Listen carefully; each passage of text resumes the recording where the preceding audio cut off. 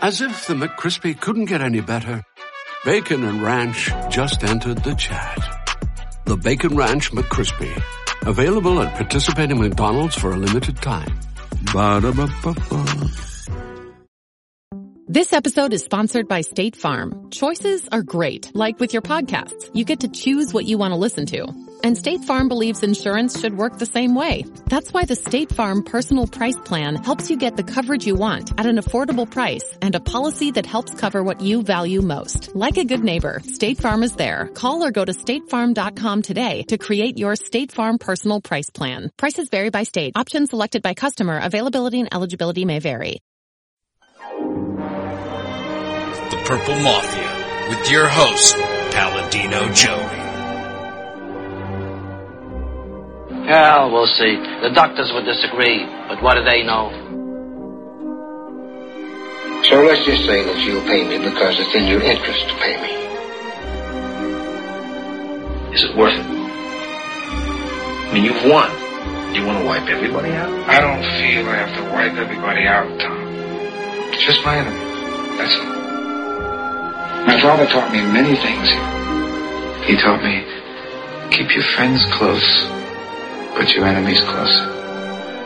These are wonderful things that we've achieved, and there's no limit to where we can go from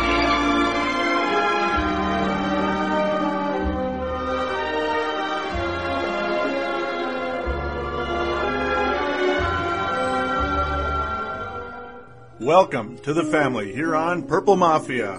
Today is Monday, February the 8th, 2010 or 2010 or whatever. And this is episode number 58 of Purple Mafia. Yes, 2 weeks after the most recent episode because I took the week off last week. The Vikings, of course, were not playing. Nobody was playing, except the Pro Bowl. And, Ryan McKinney was kicked off that Pro Bowl team. How nice of him. We appreciate representing the Vikings well. Thanks for that, Brian. Thank you. All right, let's get to the guest today. I was going to boycott the Super Bowl, but I gave in and watched it. Yeah, I watched the Super Bowl. So I'm sure a lot of you out there did as well, despite the fact we were just a little bit bitter, just a little bit frustrated, seeing yet another team pass the Minnesota Vikings onto the Super Bowl and actually win it this time. Yep. They actually won it. The Atlanta Falcons, who beat the Vikings in 98, did not win. The Giants in 2000 also did not win. The Redskins in 87 did. Granted, the Redskins were the heavy favorite in that deal. So that's a totally different situation. The Saints were slightly favored. Yeah, you get the idea. Well, we're going to talk about the Super Bowl today. We're also going to talk briefly about John Randle getting inducted into the Hall of Fame. And I've said already pretty much what I'm going to say about Brian McKinney getting kicked off the Pro Bowl. Maybe I'll throw another little talker on that. I don't even care about it at this point in time. The Pro Bowl, well, Brian McKinney did the Vikings a disservice, pretty much just being a typical Miami Hurricane and playing when he wants to play and partying when he wants to party. Miami Hurricanes, they're kind of in and out. That's pretty much what the tell is of the Miami Hurricanes have been in the NFL. Ultra talented, but not always ultra productive to their level of talent in the National Football League. All right. So that's the idea. Of course, as mentioned, Purple Mafia episode number 58. And, which is Purple Mafia, also available on the sportstuff.com and on iTunes. I thank each and every one of you always for downloading and listening to this show. Because without you, well, I wouldn't have this show doing as well as it is. So I appreciate it always. Please do tell a friend, those of you out there that do listen to this show. And it's been a fantastic season covering the National Football League. I'm not going away, but it probably won't be weekly. It probably won't be every single Monday, let's just say. And generally when I do a Purple Mafia, it will be Mondays. It just might not be every single Monday because there isn't a game every week anymore. In fact, there isn't going to be a game until, August? For some preseason football, that's when it'll be more regular. Granted, probably July is when we'll be talking more regular football. Though, of course, the off-season is always interesting. It always is. And this off-season will probably not be any different in terms of the interest level. The only problem is it might be a little bit more frustrating than ever because the NFL lockout deal going on, possibly also the Vikings, the way things stand right now, the Vikings would have to lose a free agent in order to sign one. And unfortunately, one of the guys the Vikings may lose could be Chester Taylor. God dang it. Yep, that's right. Chester Taylor might be headed to the Chicago Bears. At least that's some of the early talk going on right now. That's one of the early reports. No guarantee right now. Though, I'm going to bring this up right now really quickly before I get into the Super Bowl talk. Really quick. I'm going to kind of bounce a little bit. I'm going to conclude with John Randle talk. So a little bit of early Viking stuff. A guy who could be a possible replacement for Chester Taylor at the running back position and also could be a nice kind of a veteran to kind of steady Adrian Peterson. This was brought up on other shows in this town also. Well, how about this? Chargers running back LaDainian Tomlinson, former running back LaDainian Tomlinson of the Chargers, will not be returning to them. He already made that announcement. And, of course, he doesn't expect to be a starter. I couldn't imagine at this point in his career. And it'd be pretty cool to have LaDainian Tomlinson as a number 2 running back if we had to lose Chester Taylor. And, of course, I would be very sad to see Chester Taylor leave. He is one of the best third down backs in the league. He has just been so clutch on those third downs, oftentimes receiving in this West Coast offense, receiving those first down catches, those passes that become first downs and breaking a couple tackles to get there as well.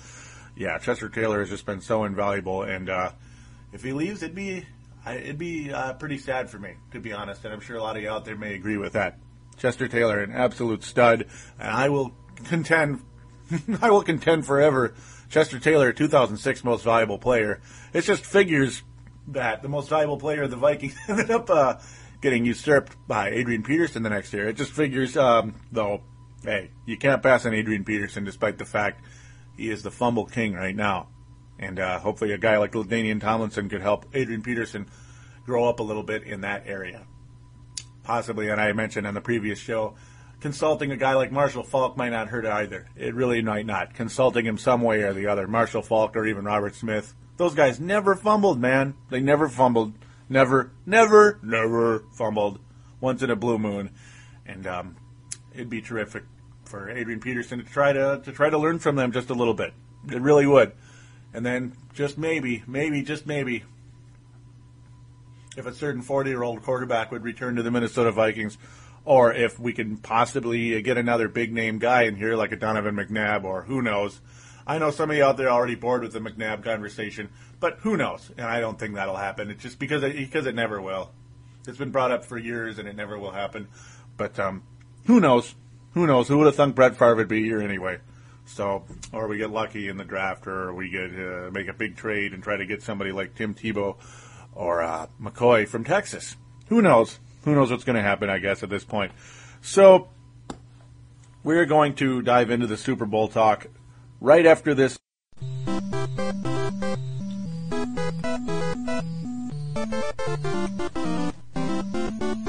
And we are back here on Purple Mafia, which is episode number 58, which is a reminder for iPod users, MP3 player, whatever you want, at Microsoft Zune. Yep, let's get on to the Super Bowl. And as I said, yes, I did watch. I gave in. But of course I was going to watch it. The Saints used to be one of my favorite teams in the NFL when they were one of the great underdogs. I mean, who doesn't like rooting for an underdog? And of course, you know, when they don't stand in your way to get to the Super Bowl, it's a little different. This time they did, and my God, folks, I'm going to say this to my grave. The Vikings were literally inches from a possible world championship this year. Inches from a possible world championship. And to think that the Vikings were the better team and the New Orleans Saints are world champions today, wow. What does that tell you? And it's just the constant deal where it just rubs it in, you know, the NFL. We just seem to get this rubbed in our face for years and years and years and decades and decades and decades. It is just, it's heartbreaking. As I mentioned, of course, last episode, the curse of 69, the curse of Super Bowl IV, the Kansas City Chiefs, kind of a little upstart team, came in and beat the Minnesota Vikings with quarterback Len Dawson. Yeah, I'm going to get to him in a little bit, too, at the end here, at the end of the Super Bowl talk. Yep, Len Dawson, the quarterback of the Kansas City Chiefs, an upstart team. They won the championship. We didn't, and They still have they of course have their one championship. We still have none. It's just an endless deal with that. And of course, over the years, we've seen other teams who have had either really bad history or they've lost in the Super Bowl or whatever. You know, like the Denver Broncos emerged in the late 90s. They passed the Vikings in history. They won 2 championships in the late 90s. John Elway and all that good stuff. The Vikings could have beaten the Broncos in 2 situations where they had heartbreaking losses in the NFC Championship game. Dallas Cowboys beat the Vikings on the Drew Pearson push-off play. In the 1975 NFC Championship game, the Cowboys rolled over the Denver Broncos in that Super Bowl. And, of course, Darren Nelson dropped the pass from Wade Wilson in the 1987 championship. Denver Broncos were obliterated by the Washington Redskins. Yeah. So instead, the Denver Broncos move on and win 2 Super Bowls in the late 90s. So there's one team that's rolled over the Vikings and become a champion before we did. They're just rubbing it in our face. Yeah, the New England Patriots were inept pretty much forever. Their one Super Bowl appearance before 2001, of course, was an absolute drubbing by the Chicago Bears. Just destroyed the New England Patriots. Now they're 3-time champions. So there's a team that's passed the Vikings in pretty recent years. Yeah, 2001 isn't that long ago. It really isn't. The Atlanta Falcons, well, they didn't usurp the Vikings to a championship, but they usurped the Vikings. They were a team that never even been to the Super Bowl, and they passed us and made it to the Super Bowl. It just never ends. Tampa Bay Buccaneers, one of the most inept franchises in NFL history. They passed us. They didn't beat us in a game, necessarily, in the playoffs. No, they didn't, but they moved on and won a championship before we did. It just goes on and on and on. The St. Louis Rams, a team that had good history in the 70s, and in the late 80s they went to the NFC Championship game. No Super Bowl championships, however. They went on and won one in 99. Oh, goody. Just terrific. The Arizona Cardinals get to the freaking Super Bowl. The Arizona Cardinals, one of the most inept franchises ever, gets to the Super Bowl. And they were inches also, if they could have played a little defense there in that final drive by the Pittsburgh Steelers last season. Arizona Cardinals almost won it, but of course they got there before we have since 1976. Ugh, that's a long time ago. And now, folks, the granddaddy of them all, arguably the worst team in NFL history, win-loss wise. Well, it was the Bucs for the longest time, and I believe the Saints. Yeah, I believe it was the Saints. I didn't look up the numbers, but I don't think I really even have to prove it. The New Orleans Saints, probably the worst team in NFL history overall. They hadn't won a playoff game in 25 years until they snuck into the second round. They beat the Rams in 2000, and when the Vikings drubbed them. Yeah. And, of course, the Saints getting all the way to the NFC Championship game for the first time ever, drubbed by the Bears.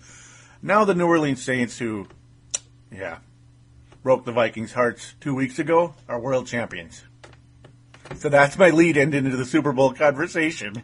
It took a while, but it's just a reflection on how frustrated I myself am with how things have gone for the Vikings and us fans. It really is frustrating. And of course, I'm not coming up here to rub it in your face. Are you kidding me? I'm not rubbing it in your face. Why would I rub it in your face? Because I'd be rubbing it in my own. I'm one of you in the biggest way. I want to win so bad. And it's just saying, how frustrated are you folks out there to see all these teams pass the Vikings and either win the Super Bowl or at least get there and be damn close to winning it, like the poor Cardinals. Falcons weren't close, but yeah, they still got there. It's very frustrating. The Vikings have good history. They've been to as many playoff games as just about anybody. I believe second most all time to the Dallas Cowboys, but they still no championship. Dallas Cowboys have 5 freaking championships. It just makes you see, doesn't it? And yes, watching the New Orleans Saints winning a championship, even though I kind of like the Saints, I used to really like them just because, you like to root for an underdog. But after that game 2 weeks ago, it just sticks in your craw. It really does. Crawfish. Ooh, there you go. New Orleans crawfish. It just drives me nuts. It really does. And they beat the former, you could say this a quadrillion times, Archie Manning's son, the former New Orleans Saint who was one of the ain'ts, even though he was one of the few ain'ts that was a legit good player for the poor Saints back in the 1970s. Yeah, they beat his son, who's gone on to be one of the best quarterbacks of all time, 4 MVPs, which is a record. Peyton Manning, they beat him. Yeah, they beat him in the Super Bowl, 31-17.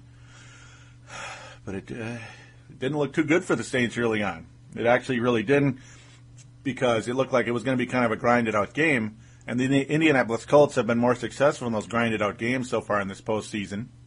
They had been successful in the grinded-out games. The Saints were more of a shootout type of team. In fact, that little shootout, I guess you could say it was kind of a grinded-out game with the Vikings, but it was a lot higher scoring in the end. It was a slight grinded-out. I mean, I don't know. I'm confusing myself with the way I'm going about this, so I apologize. It was a fairly high-scoring game, but not as like a shootout, an explosion. Of course, they scored a quadrillion points over the Arizona Cardinals, 45 points. Arizona Cardinals defense is about as good as it was on that final drive against the Pittsburgh Steelers. What a bunch of BS that was, huh? Mm-hmm. Yep. The Saints had to go against better defenses, though, the Vikings and the Colts, but they beat them both. And that son of a gun, Peyton, Coach Peyton of the New Orleans Saints, he is a cocky SOB, man. He really is, but he got it done. That cockiness rubbed off on his players, and it's more of a confidence thing than a cockiness, but when you play against him, you get a little frustrated with it, going for it on 4th downs, and the SOBs pick it up. Ooh, it just drives you nuts. And the Saints failed at the goal line in this game, of course. They failed at the goal line, and I was kind of rolling my eyes. You know, you need every point you can get. This looks like it might be one of those grinded-out games. This could really come back to bite the New Orleans Saints, who still are trailing 10-0. Of course, the Colts went up 10-0. They look decent, but not great. The Colts finally get a field goal halfway through the first quarter. And then at the very end of the first quarter, Pierre Garçon, with a reception from Peyton Manning. Nice play in there. Garçon, of course, dropped several catchable passes in this game, including one that looked like it really irked Peyton Manning. It was going to be a big gain. The Colts were up 10-3 at that point. Garçon just continued to drop the ball. The Colts, this was at the point where it looked like the Colts, if Garçon caught this pass, it may have changed the game dramatically. Because who knows, the Colts looked like they were going to be marching down. That was it would have been a 25-yard reception. Peyton Manning just did one of those deals where he just went, where he just pounded his head kind of in the direction of where Garçon dropped the pass. Very catchable pass. Right on the numbers, right on his hands, and I mean right on his hands. If he had Velcro on his hands and the ball had Velcro on it, it would have stuck, like one of those deals. Yeah, like it would have accidentally stuck to him. That's how good of a pass it was by Peyton Manning. He dropped it. Good job, Garçon. Sacre bleu, Garçon. You suck. Okay, enough of that. You get the idea. But he did catch that touchdown beforehand. Peyton Manning looked confident early, looked pissed off later, and that guy has he gets one of the reddest faces, boy, when he gets pissed off. As he was seething, you could just see it. He was seething when those guys were not catching all those passes. And Peyton Manning, to a lesser extent, I think he's become the NFL's modern version of Dan Marino. And I'm not saying because lack of championships. I'm saying because, I don't know, this guy, I'm not sure he'd be the kind of guy I'd want to play with. I'm not sure I'd want to play on the same team as Peyton Manning. I don't know. He just seems like the kind of guy who is going to really get pissed off all the time at his teammates and kind of throw them under the bus. In fact, he did that in the past. He's gotten better about it, but he just looks kind of like a pissy guy to me. And he's always sitting by himself. I don't know. He's extremely talented, but I'm just not sure he's the best teammate in the NFL. I don't think he is. Drew Brees just seems like for one, he seems like a lot nicer guy, and he's the other super-duper quarterback. I mean, you had the two best quarterbacks probably in football here outside of Brett Favre, who was in Mississippi, unfortunately, with a lot of soreness, though I'm sure a lot of football players had a lot of soreness this time of year. You can't just center Brett Favre in that one. The Colts did not really get to Peyton Manning in this game. They really didn't get to Peyton Manning in this game that much. In fact, there was only one sack in the whole game, and that was by the injured Dwight Freeney, who started out gimpy, got a lot better, got that sack, and then got extremely gimpy as the game wore on. The pressure on Drew Brees was non-existent at that point, and it was more or less the Saints. They forced a huge turnover later in the game. We'll get to that in a sec. And boy, oh boy, was that ever fitting, too. Was that ever fitting because of who caught that ball and who made the play. Just unbelievable. Absolutely unbelievable. But Garrett Hartley, able to make two 40-plus yard kicks, 40, 46, and 44-yarder. Yeah, I got to think that guy's confidence is through the roof. Garrett Hartley, the field goal kicker of the New Orleans Saints, getting both of the field goal attempts in that second quarter. One at the very end to the very end of the half to put the Saints in, striking distance, a one possession or less than a touchdown, I guess. More than a field goal, but less than a touchdown, 10-6. Yeah, I got to think his confidence is through the roof after kicking the Saints into the Super Bowl, that 40-yard attempt. It's it wasn't like a 60-yard field goal or anything, but still, when you make a kick like that, your confidence level stays high after something like that. It just does. It's not like the Buffalo Bills kicker who missed a 19-yarder. The Bills would have won the championship. Instead, they still are looking for a championship, just like our poor Vikings, unfortunately, after that kick. That was the curse of the curse of the missed field goal for the poor Bills at that point in time. But you could kind of see you could definitely see the momentum shifting slowly but surely towards the Indianapolis Colts, or New Orleans Saints, excuse me. Just like a dark cloud coming in the room, just like a fog coming in the room. It was slowly creeping in. It really was. It really was. Just like that music I was playing last week. By the way, I'm in a slightly better mood. You might notice that. Just a little bit. I've had 2 weeks to kind of chill out. And it was a fairly fun second half. And you can also tell I had zero vested into this game. Zero. Other than, I guess it's better to see the Saints win. It's more of a feel-good story than the Colts. It just is. The Colts, well, you get the... Yeah. You have the cocky coach with the Saints, but you have an even more cocky quarterback with the Colts. Yeah, I think we know who that guy is by now. He just seemed kind of like that mean dude. He's just kind of that mean, cocky quarterback. Though, of course, he has a ring. So you also don't feel too much sympathy for the Colts. They have their rings over there, most of them.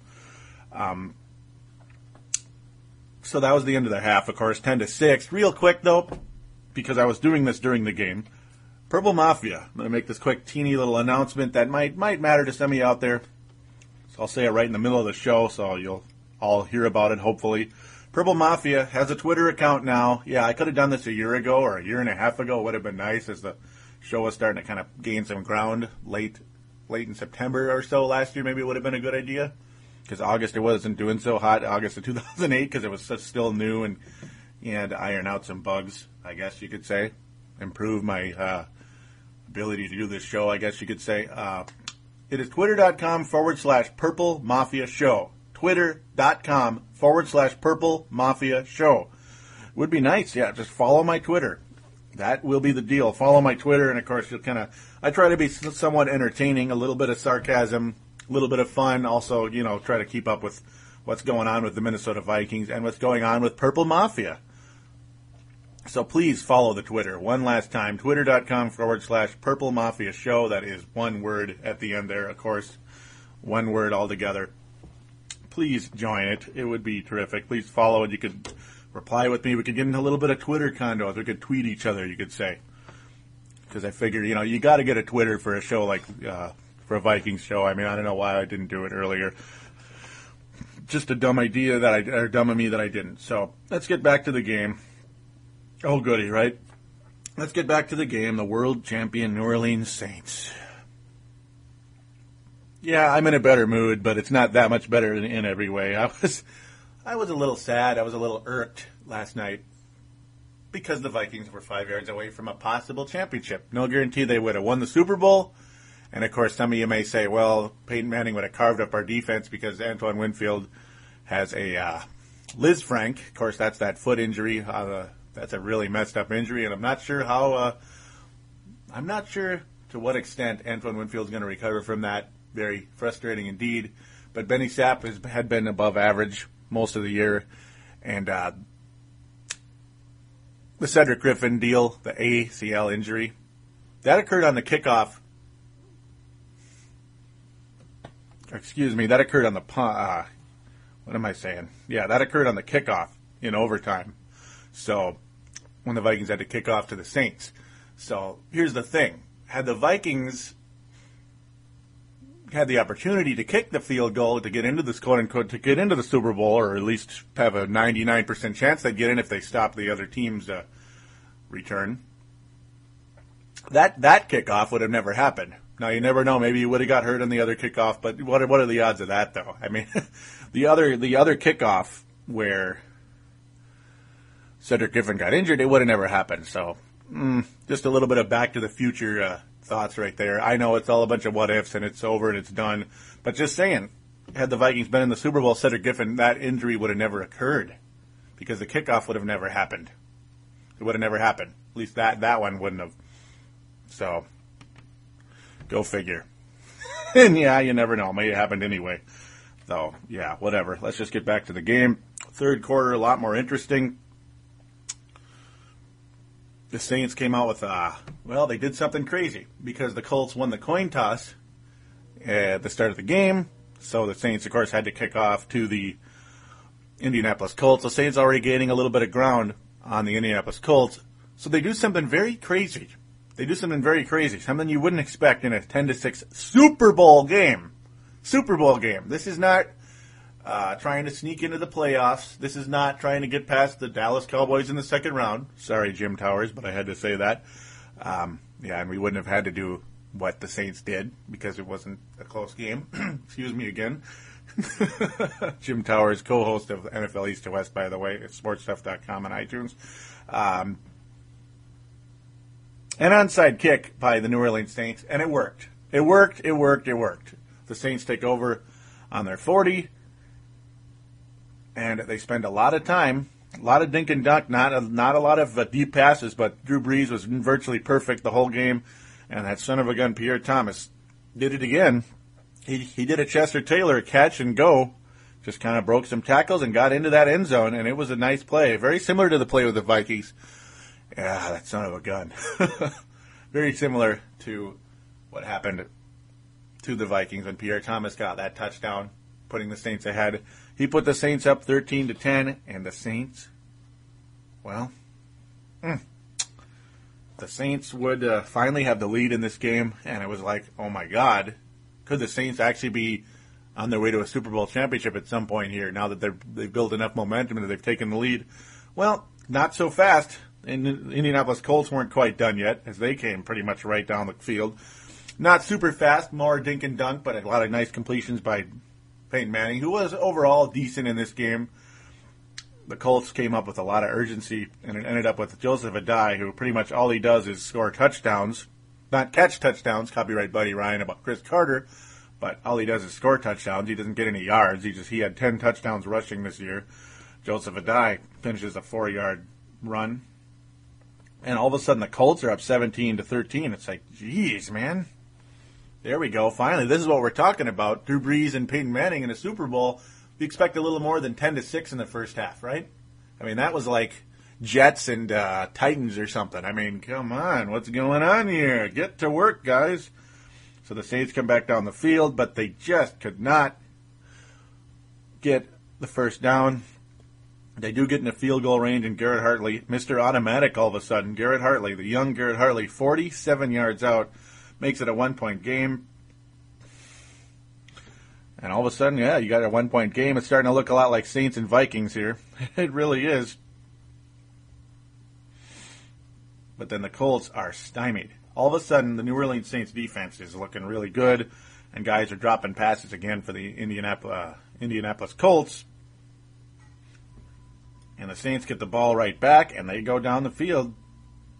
They go down the field and do something amazing. They score a touchdown again right away. Didn't take much time this time, only just a couple minutes here.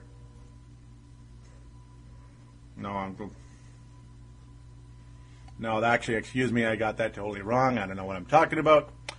Excuse me, this was, I forgot how the fourth quarter was pretty much a grinded out for a while there. Lots of screw-ups along the way. No interceptions, but the defenses came to play again. The teams traded off a couple punts. Excuse me. My memory is not serving me correctly. And but then the Saints eventually got the ball. They took forever, though, this time. They took forever. They took a long time. They did kind of what the Vikings did to the Saints last week. They owned the time of possession. The Colts were just like, what's going on here?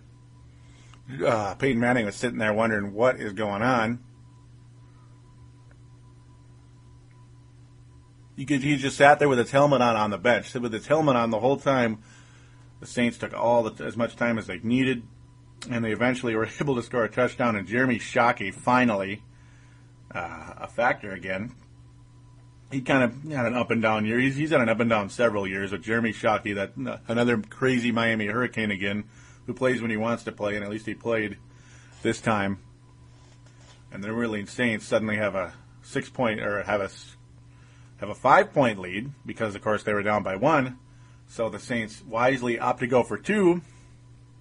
Drew Brees throws it to the shortest guy on the team. You'd think you'd want a guy with a little longer arms on a play like this. Though he can break a couple tackles. He's got a little bit of Percy Harvin in him. He's a little older than Harvin, and of course he was undrafted, so not as glitzy. Lance Moore, the guy from New Orleans.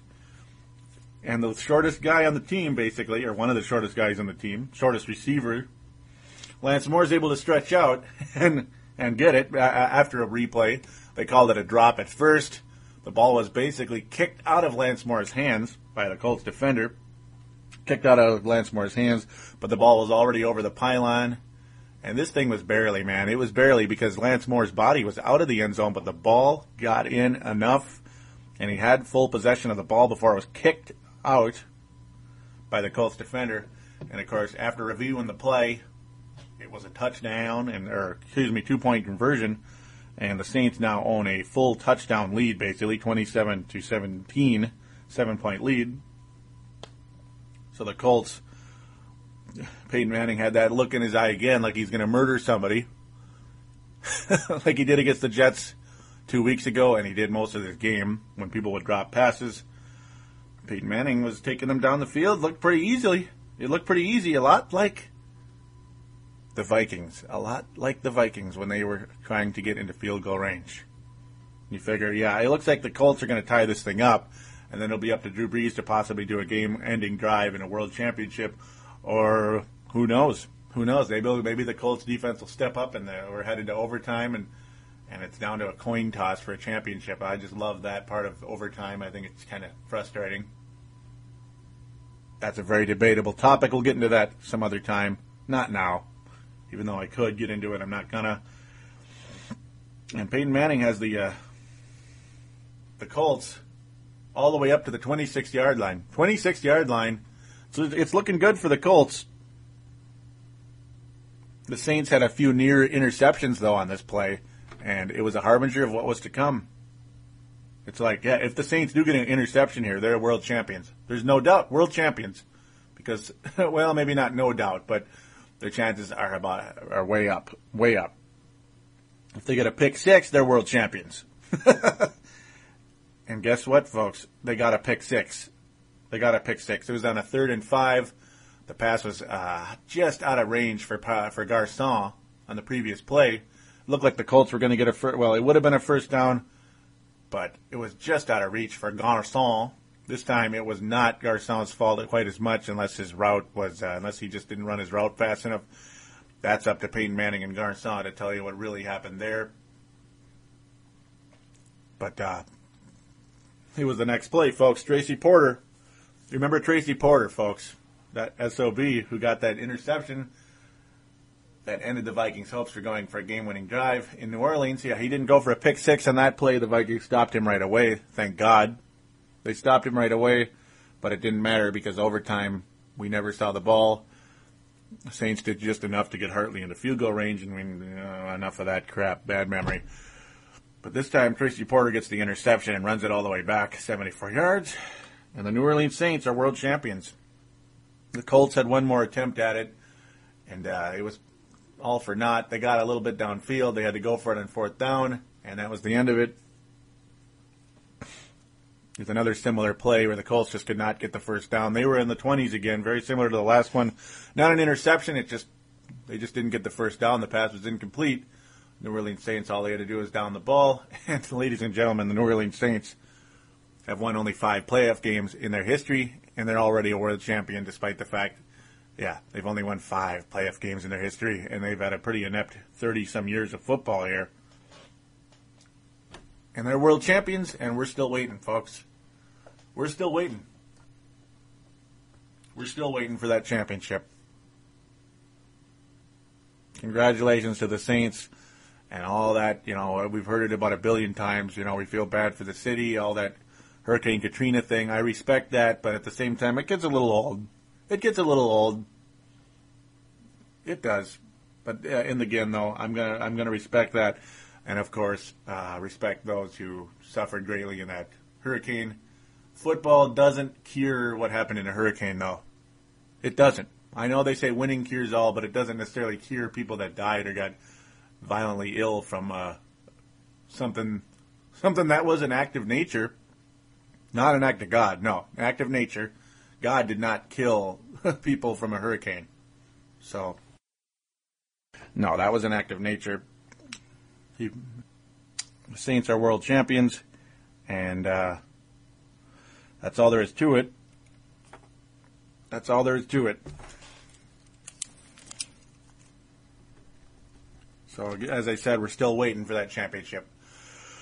And a guy who played a very, very good career for the Minnesota Vikings, played in, he played in 2 NFC Championship games for us, never got that ring. Never got that ring, a guy whose, my heart goes out to him. No, his name was not Chris Carter, because both were eligible for the induction to Hall of Fame. His name was John Randle. We'll get into him right after this.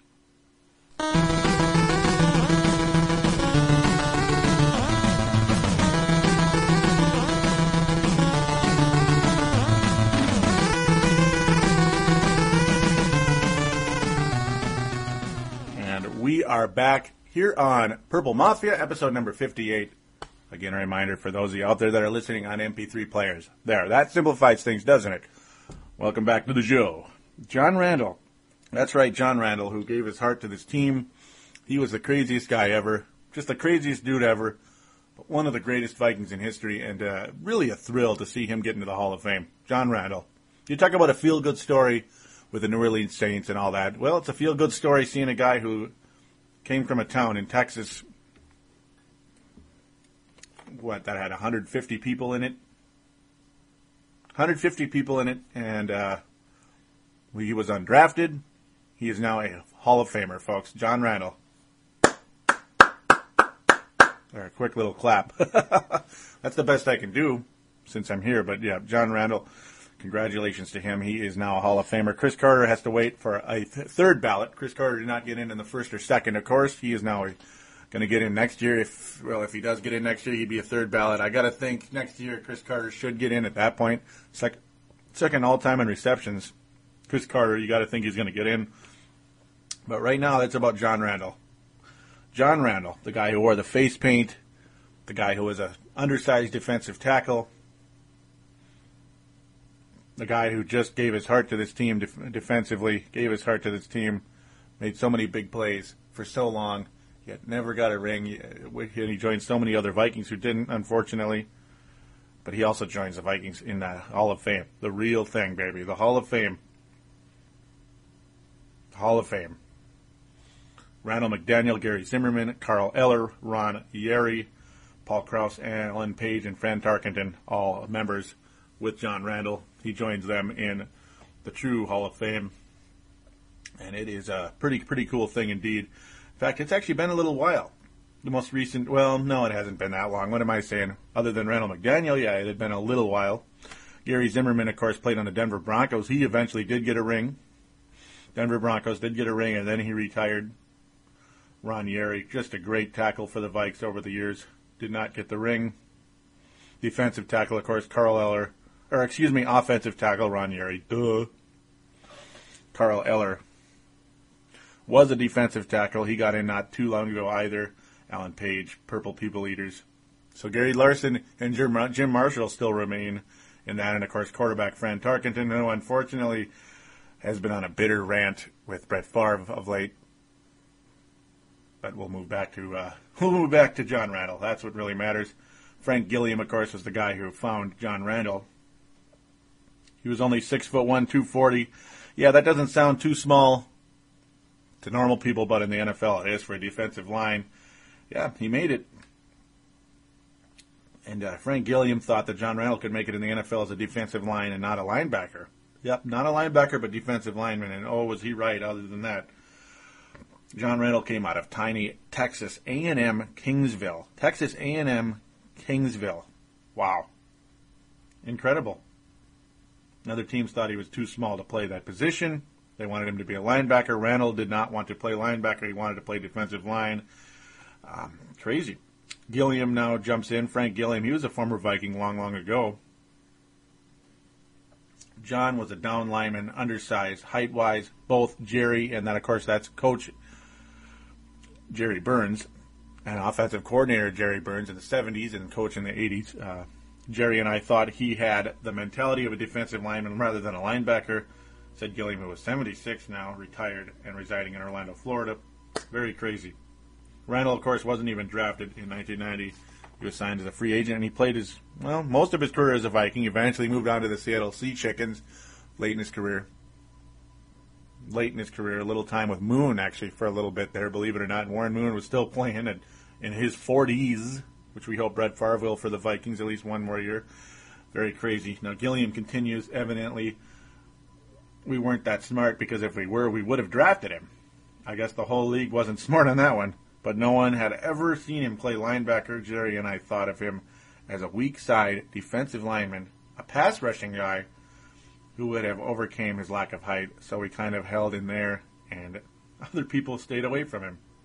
When he didn't get drafted, we were the first guys at his table trying to get him as a free agent, and thank God the Vikings did that. Gilliam continues. He had good explosion, good quickness. He moved well laterally. He had a motor. I mean, geez, he was going like a whirlwind all the time. And yeah, ladies and gentlemen, that's what he was. John Randle was a whirlwind. He was a heck of a beast out there. And a very, very interesting person. Just a very funny guy. Randle, of course, added 50 pounds in his career, putting on lots of muscle. 14 seasons in the NFL, he had 137.5 sacks and was chosen to 7 Pro Bowls. Frank Gilliam continues. He's pretty much the only guy right now with quotes available to me. It also worked out that we had a great defense for him, that under and over defense that we played. It was great for John because it singled him up on guys a lot. It was hard for one guy to block John. We thought he had a chance to make it, but we weren't sure. But it worked out well for John, and it worked out well for us that we were able to recognize that he was a good football player. And yes, folks, I started watching the Minnesota Vikings in 92. Now, I am old enough at age of 30, turning 31 in July. Oh, goody, right? Definitely old enough to have been a fan of the 80s Vikings, but I just wasn't a football fan that long ago. I could have been, and I wish I was, quite frankly, because the 80s Vikings are an interesting team at very least. Kind of they were a cool team, always had a good defense. A lot of those guys still were playing in the early 90s when I moved on, or when I finally started watching football. And John Randle was one of the first guys I noticed. And he was very young back then. We're talking, he came in 1990. By 91, 92, he was already becoming a superstar very quickly. In fact, I believe that was his first Pro Bowl back in 92. Vikings had one of the best defenses in the NFL. Of course, Dennis Green's first year as a head coach. That was when he actually looked like a pretty good coach at the time. Oh, God forbid, about 6 years later, when he took a knee with 50 seconds left to go with the best offense in history. But I digress. Back to John Randle. Excuse me. Had to throw that in there. John Randle, of course, as I mentioned, one of the earliest people I noticed. Him and Chris Carter and Rich Gannon. Yeah, Rich Gannon. One of the early guys I noticed that were just, better than people may have been giving him credit. Randle, of course, already was getting credit, though. He was already pretty much getting credit. People were like, this guy's the real deal. Chris Carter was still a little bit under the radar for another year and a half. And, of course, Carter had a shoulder injury that year, unfortunately. But this guy was a tough SOB, and him and Henry Thomas, boy, what a nice little tackle. That was like, they weren't the best run stoppers in history, but they put up a great pass rush, and they were just fantastic. They were a terror.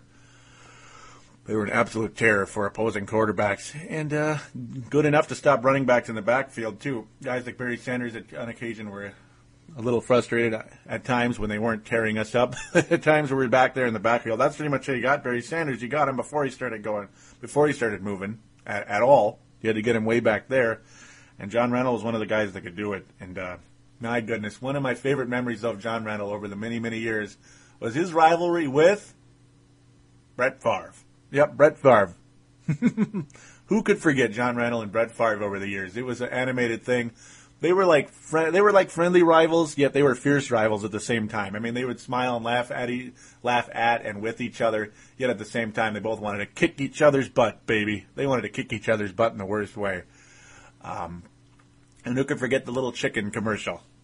John Randle put a tiny little Favre jersey on a chicken, was chasing it around for a while, and then they cut to a scene with John Randle grilling a chicken leg and other parts of the chicken on the grill. Of course, that was taken out because Petey got all offended, thinking that that's like condoning,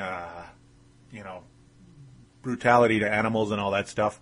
And of course, it was a joke, but people took it too seriously, and the commercial got taken off. I thought it was hilarious, absolutely hilarious, and few people actually saw that commercial because it was taken off so fast. It was taken off in like a week or less, but it was funny. I thought it was pretty funny, and it signified what a tough guy and what a great defensive lineman John Randle was, because he was grilling Favre on the grill, right? Little did we know, several years later, the absolute first ballot future Hall of Fame Brett Favre would be the quarterback of the Vikings and would have us 5 yards away from a potential game-winning field goal before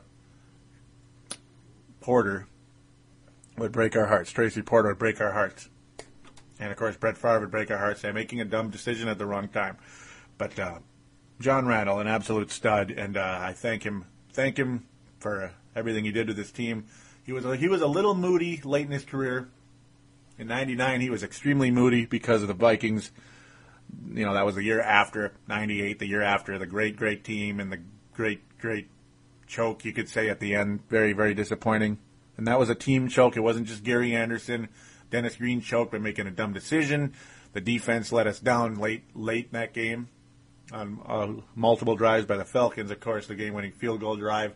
And Moss and Cunningham, they couldn't connect for nothing.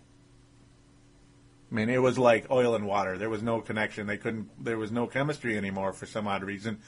And Cunningham couldn't reach Moss. Moss was never open. The defense was too good at the same time. Yeah. So John Randle and a lot of other guys in that team were pretty bitter the next year. And when John Randle was on Mark Rosen, he pretty much had an attitude the whole year, it seemed like. Especially when they brought up 98. And every time they brought up 98, John Randle pretty much wanted to, destroy Mark Rosen. He wanted to hit him like he was Brett Favre in Lambeau Field. He wanted to crush him. But aside of all that, John Randle, just a wonderful player. Got a giant contract in '97, and after an unbelievable year, led the NFL in sacks that season. Just a huge season. And he was great for a while. Started to get older, though. You could see his age starting to creep up on him. And in 2000, it was his first year in a long, long time without double-digit sacks. He was very depressed. Went on to the Seahawks, had a couple of good years there, double-digit sacks, and then just got really, really old. And that was the end of it. John Randle, though, again, thank you very much for the great career. All of us fans appreciate him very much. Unfortunately, they never retired his number, but it is done by a player that deserves to at least deserves consideration to wear that number. Kevin Williams, who's had a nice career as well.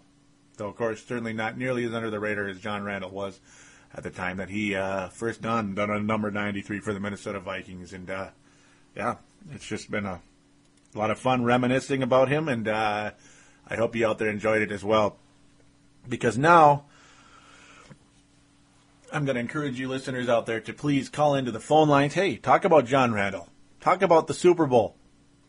Give me your opinions about anything I talked about today. Anything you would like to talk about. Talk about maybe Chris Carter. Talk about your frustrations of watching these other teams win. It's like watching your girlfriend after she dumped you get with some guy that was a nerd and I have nothing against nerds. I'm one too. Of course, some of you would call me that. Yeah. But, a guy that never had a girlfriend in his life, all of a sudden he gets married and they have the greatest relationship ever. That's kind of what it was like with the Saints. The way they just broke our hearts. Yeah. Because our girlfriend would be that Vince Lombardi trophy. Yeah. No ring. We never got to marry the trophy. You get the idea. Enough of that. So please do call in 209-736-7877, 209-736-7877. We'd appreciate it very much. Oh, and one final thing. I don't know why I never mentioned it, but I'm going to mention it right now. How fitting was it? How fitting was it? Remember how I mentioned talked about the curse of 69. The curse of 69 most of the last show, right?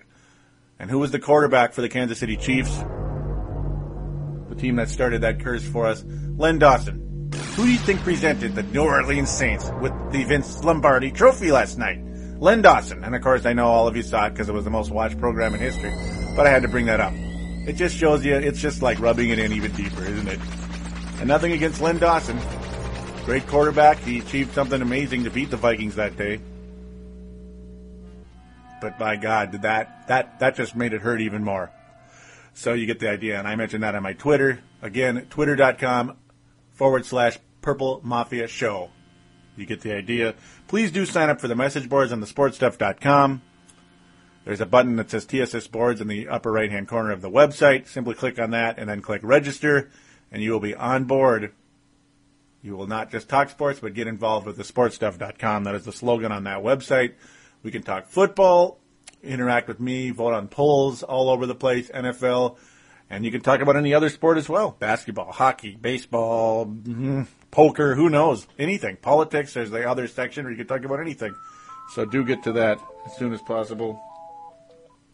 And I appreciate it very much. So again, thank you for listening. Thank you for making my most recent show, my most listened to show in my history. It was amazing. I won't get into the numbers with you, but let's just say it was amazing. And that's after the Vikings lost and after a lot of you were probably pissed off and maybe sick of football, at least for a week or two after that. The frustration was off the charts. So again, thank you for listening and thank you for making Purple Mafia a major hit on thesportstuff.com and in the Twin Cities. I appreciate it very much. So we will get back to you in a week or so, depending on what news breaks. And we'll talk to you soon. Take care, everybody.